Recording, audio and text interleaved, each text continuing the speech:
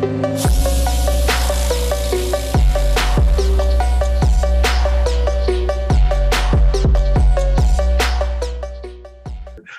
to Disruption Now. I'm your host and moderator, Rob Richardson. With me is Mark Walker of Direct Digital Holdings. He's revolutionizing the ad tech industry. It's an honor to have him on. Always love to have innovators and entrepreneurs disrupting the world on there. Mark, how you doing, man? Good. How are you doing, Rob? Hey, I can't complain, man. Things are good. It's another day. Want to really get right into how you got into this ad tech space, I guess, as it is. So how did you get started in business overall? That's the first question. And then second, how did you get into this line of business? Yeah, absolutely. So just to start off, my business career started off in the digital space back in the late 90s. You're okay. Oh, you're a veteran of the game. Okay. So, I was fresh out of college and thought I'd be retired by 25, 26 years old. I decided to go work for a startup here in Houston. It was very early on. I was, 13 employee, and the company ended up raising about 150 million. And at that time, money was flowing. Money was just flowing through the rivers then. Yes. Like you got a .com. Yeah. We'll give you money. Yeah, exactly. We got an opportunity for you. And so we were, at that time we were revolutionizing, digitizing books and putting them online and thinking college students would be willing to pay a subscription fee for it. Needless to say, college students enjoyed paying for pizza and beer more so than access to a digital library. And it didn't, unfortunately, 2 years later, fast forward, it didn't work out. But for myself, it was a great opportunity. I ended up learning. You were a paper millionaire at one point, probably. You had a lot of stock in it. Were you? Yeah, exactly. I was thought, the riches were coming, but I ended up getting different riches and experience and knowledge and know-how, and also a love for the digital space. So, that experience led into me learning how to work with developers, doing UX design, UI design at the very beginning. Also, I ended up working directly doing SEM and SEO back before, Google ruled the world. I think I was, negotiating deals with Google back when they had 200 employees. And, wow. And people didn't even know who Google was. It was Alta Vista and those guys. But it gave me a really breadth of experience of essentially what we're doing today. Just fast forward about 20 years later. And after that, I ended up working at Deloitte, where I did marketing and recruiting for them. And then, after that, left there after about 3 years because, digital was always my calling. Ended up working at Reliant Energy, which is a Fortune 300 company, NRG Energy, which a lot of people are probably heard of. And I was running their digital sales team. So I managed roughly about a $50 million budget, but really got a top-down opportunity of the value chain of driving ROI and KPIs for an organization, and understanding how to build a team and really focus in on it.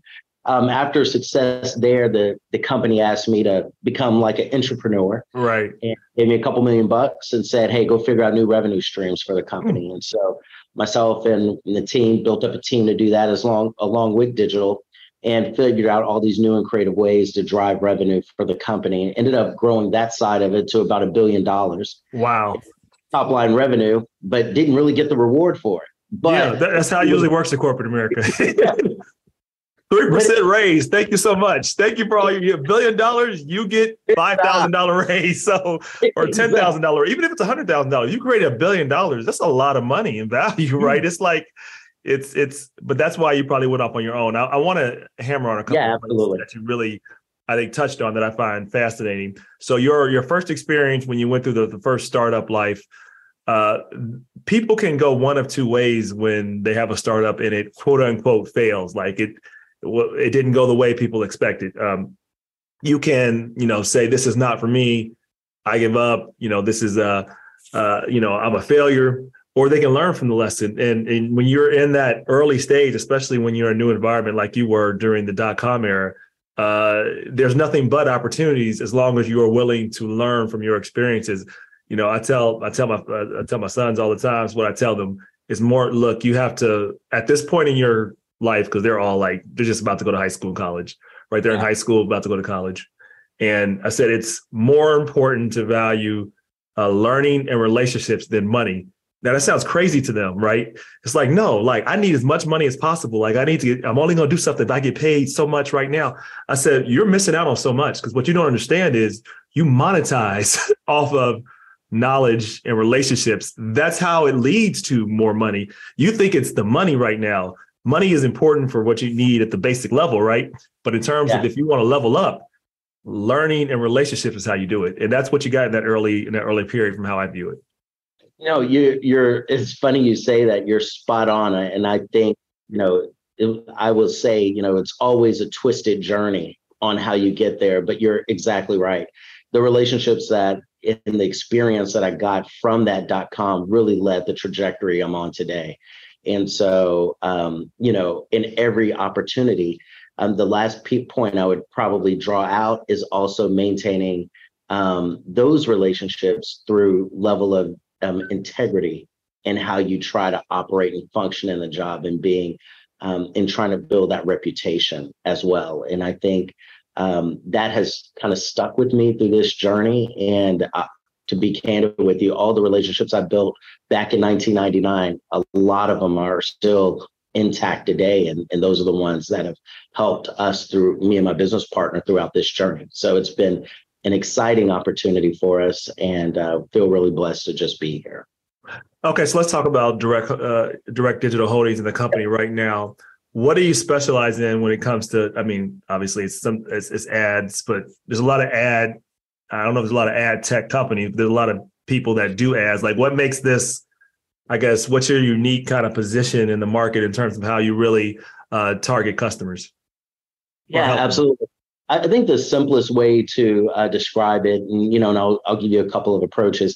We help companies buy and sell media, and we leverage technology to do it. And that's the most simplest form of putting it. However, we're focused on two markets, which really make us unique. One, we're focused on the middle market and helping those companies buy media throughout the programmatic, value chain of digital advertising. And we will focus in on middle market companies, 5 to 500 million in top line revenue, and that are in, what I would call flyover country of America. We have salespeople, and we have, we have a lot of support in local and regional markets in Nashville, Tennessee, Knoxville, Tennessee, Colorado Springs, Houston. These are tier 2, tier 3 media markets that. Are you in Cincinnati? No, we're not yet, but we will get there. All right. But those are the areas that we focus in on what we call the buy side of our business. And on the sell side of our business, we focus on leading with multicultural audiences. After Reliant or NRG Energy, I went over to Ebony and become COO. And that's really when I had the first opportunity to work with my business partner, Keith Smith, who we had known each other for 30 years, but he ran a private equity shop and made an investment in Ebony Media. I ended up being the COO there, helping them through digital transformation. But what we saw as the opportunity was a lot of these multicultural publishers were being left out of the programmatic ecosystem just from size and scale. If you were below 5 million unique visitors, the larger what they're called supply side platforms or SSPs like Magnite, PubMatic, those are names you probably heard of.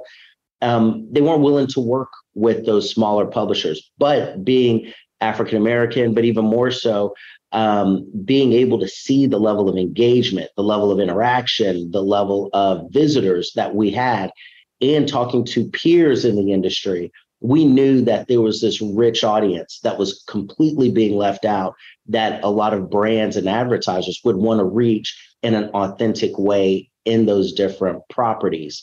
And so that was really the genesis and the idea of, hey, we had a buy-side platform that helped small and mid-sized companies now buy media and tie it to ROI, which, directly correlated to my experience at NRG Energy. And then the sell side business, where we aggregate small to mid-sized publishers and tie those in to the programmatic ecosystem. I think we can have a winning formula for a company. So we bought a fledgling $6 million, start from scratch, $6 million. Huddle Masses and Colossus were the two platforms. put them under the umbrella of Direct Digital, and we looked at organic and inorganic growth and acquiring and growing the business to the size that we're at today. And so at the time, it was $6 million unprofitable. We ended up cleaning up the business, streamlining the operations, and really focusing in on growing the business organically, got it up to 7 million in our first year. Then we saw an opportunity to buy another buy-side platform called Orange 142 and piece it together with Huddle Masses. And so we felt like we really rounded out a platform that you see today. And second year, we grew to about 30 million. Third year, we grew to 38 million. And then we really had hockey stick growth last year with all the investments we had been putting in our supply side platform, Colossus, which from the very beginning, we knew that that engine of selling media, leveraging multicultural publishers and general market together was really going to be a major growth engine for us. When we bought Colossus initially, it was only $17,000 of revenue this year. Looks like it's going to be about $55 to $60 million. Wait, I want to make sure I got those numbers right. And I'll have to talk to you for advice on business execution. I want to make sure I got my numbers right for a minute. So what was the business you bought? What was it? Colossus, you said? Colossus. And you said it was $17,000. Is that what you said? Did you say 17,000? You didn't say 100,000 or something. You said 17,000, right? I'm just making sure. We first bought it was 17,000 of revenue. And you changed it. What's the number it went to now? This year we're going to be 55 to 60 million in top line revenue. Wow. So what was the most important component for that growth? If you had to nail it down, I'll give you two. What were the two most important factors for reaching that type of exponential growth? People, processes. People and processes. In that order. In that order. If you don't have the right people, you can't build the right processes. That's it. Plain and simple. People and processes. How does one go about choosing the right people? Right? That's the tough one. No one said it was easy. What we believe in here is we knew that having a multicultural, focusing on multicultural publishers, we knew that there was richness in that community. And it's the same thing we believe in the people that we hire. We look for diversity, and it's not just, diversity of skin color, diversity of race, creed, sexual orientation. We look at diversity in regards to thought, ideas, all of those pieces. And so if you look at our board of directors, if you look at our leadership team, if you look at our management team, it looks like America. And we believe the more diverse group you have, when you put them in a room, you're going to get outsized performance. And that's our belief. And that's what we look for. And we look for people who are thinking creatively. We're looking for people who are thinking out of the box, but we're also looking for people who have a wealth of experience and been in the space for 10 to 15 years in multiple facets. And so for us, the people that we have hired, they have not just worked, for an ad tech company. They worked on the brand side. They worked on the publisher side. They worked in media planning. They worked in media buying. So then when you look at a whole value chain across the board, you're getting all of those experiences so that when it comes time to troubleshoot or create processes, you know where to look and you know where to identify the problems in a very short time frame. And that has helped us grow to the size that we're at today. So when you think about people, at least when I think about people, I think it's also important to create an environment where they feel empowered, right? And you have a culture that encourages innovation, and that requires usually divergent thought and people having the ability to challenge or at least present their ideas in a way that it will be received and it won't be, rejected. How do you go about identifying those disruptors, pun intended, right? Divergent thinkers. Is there any process for the intake that you do to kind of identify someone that aligns with your values and your mindset? And then two, what do you do at Direct Digital to keep people engaged in the culture? Absolutely. Two things. One, one of the leaders that we brought in who ended up helping grow Colossus, we gave her an opportunity and we said, look, if you build it, we'll put more resources behind you. And that's exactly what happened. more it grew, the more profitable it got, the more resources we put behind to continue fueling the growth. And that's really our formula. And candidly, we took a lot of that experience from what happened when I was at NRG, where you're given a little bit of resource, told to go figure out a problem. And then if you're successful, we'll put more resources behind you. It's the same formula. And I think there's nothing better for any entrepreneur, if you will, or anyone who has that spirit than, hey, I'm going to give you a safe place to fail. And then I'm also going to put resources behind you to help you succeed. And then I'm also going to be there with you to help you succeed along the way. And that's been the formula that we've used as a business, and it's proven successful. So what we think we have are people who are entrepreneurs who are willing to work for us and who are willing to spearhead and grow a business. And we fuel that. And then we look for that person who believes in diversity, believes in challenging thoughts, and who's comfortable and vulnerable enough to say, yeah, I failed, but I can figure it out. Or I don't know the answer, but I can go figure it out. And that's what we've put here in the environment we've tried to create. How we keep them engaged, they're part of the team. There's no bad idea. We are a hierarchical organization, but we're pretty flat. We talk all the time. We're on the phone all the time, and we're sharing thoughts and ideas, and we challenge each other in our thoughts. And we're willing to listen, and we're willing to learn from each other. And that's kind of the environment that we've built. So it's been successful for us thus far, and we're hoping that it helps us continue to fuel our growth through 2023 and 2024. When you talk about reaching multicultural audiences, and it's to me is a fact that it's not like it's not an outlier. Like this is the market, like more and more, right? Not only in America, but the world, right? The emerging markets, Africa.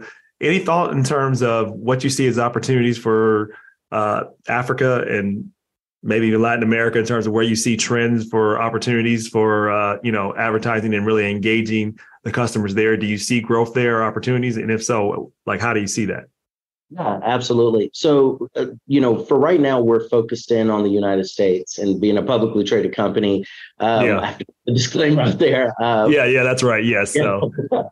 But being a publicly traded company, we can't talk about future growth and all those things. But what I can say is, inside the United States, there are about 40%, based on the last census, is defined as multicultural. And the way we define multicultural is African American, Asian American, LGBTQ community, and Hispanic American community. That represents 40% of the United States comfortably. If you look at how much media dollars is used to talk to those audiences in an authentic way, you're looking at, based upon the ANA's last study, it was 2 to 5%. That's a miss for most businesses. And what we are out here evangelizing is, look, we're not here to just say, hey, you need to spend money with these audiences because it's the right thing to do. We're here to say it's good business. Exactly. And I promise you, if you spend money talking to 40% of the US population, it is going to actually yield a result. So it's not this 5-10% that you have during good times and then you cut during tough times. It's actually your growth engine. So like our business, we tell people that's where you should be focused. That's where you should invest. We've been investing in those communities since 2018, and it's paying off for us. And we've been able to outsize growth. Sorry about that. We've been able to outsize growth during that time frame, and we're expecting, to see that in the future coming up forward. Okay, a couple of rapid fire questions here as we kind of wrap towards the end. What do you see as the future of ad tech, the future disruption of ad tech? Yeah, I think what you're seeing is two things: data, and more data. I think data is going to fuel ad tech in the next 2 to 5 years, and I look at 2-year trends, right? Because it changes every 2 years. I think you're looking at data is going to be the number one disruptor. It's already here, but you're going to see even more of it. I think the acceleration of the adoption is the second piece. And what I mean by that is in regards to the acceleration of the adoption is I think COVID really put us in a unique situation where for 2 years, everyone sat at home. For 2 years, marketers were trying to figure out, how do I reach those people? And even more so, it turned into, wait a minute, if I don't have the capabilities to reach those people, I'm at a complete and total disadvantage. I think it feeds right into our business because local and regional advertisers were the ones who I would say got caught flat-footed during that process and now are starting to make that change. Agreed. So I think purchasing behaviors is the consumer was by far the biggest disruptor, when now all of a sudden it has become important where digital has now moved to me in the forefront. And that's the actual transition that you're starting to see today. So outside of data, the consumer was the biggest disruptor that actually occurred. And now you're seeing a rush to efficiency is what I call it, because I've been through 2 of these downturn cycles in the macroeconomic market, that you'll see more rush to efficiency and more rush to digital in the upcoming future for the next 2 years. So I'm quite bullish about the space right now. Okay, completely agree. This is a question that throws people off sometimes. What's an important truth you have that very few people agree with you on? Oh, wow. I'll tell you, diversity is deliberate. Yep. So that's the ethos we live by here. Or the lack thereof. There you go. You said it, not me. All right. Yeah, I said it. I could be the disruptor. Diversity is deliberate. That is the truth I live by. And if you believe in diversity and you look at your friend group on Facebook and everyone looks the same, you got to ask yourself the tougher question. Where's my blind spot? Yep. All right. You have a slogan or logo that, symbolizes your philosophy in life or business. What would that be and why? Yeah. The philosophy or the logo that we use here, the tagline we use here is digital marketing for everyone. And we believe here, the small entrepreneur to the large corporation, digital, it should be used for every small business, multicultural publishers, everyone that's out there. It's a way to get into business. It's the democratization of business. And so if you're not in that space, you should, because it is just the ripe opportunity for you to grow. And that's kind of the ethos we live by here. What would you say is the most important factor in your success as a leader and as a business? Having great people around me, having smarter people around me. Most of the people who are around me are much smarter than me, and I'm just happy to be here and to learn from them. So, people and more so the talent level that's around, they're brilliant, and you give people the right opportunity, especially brilliant folks, they're going to do a great job. Mark Walker with Direct Digital Holdings. Great to have you on. Look forward to having you on in the future and collaborating more. Absolutely. I appreciate your time, Rob. Thank you.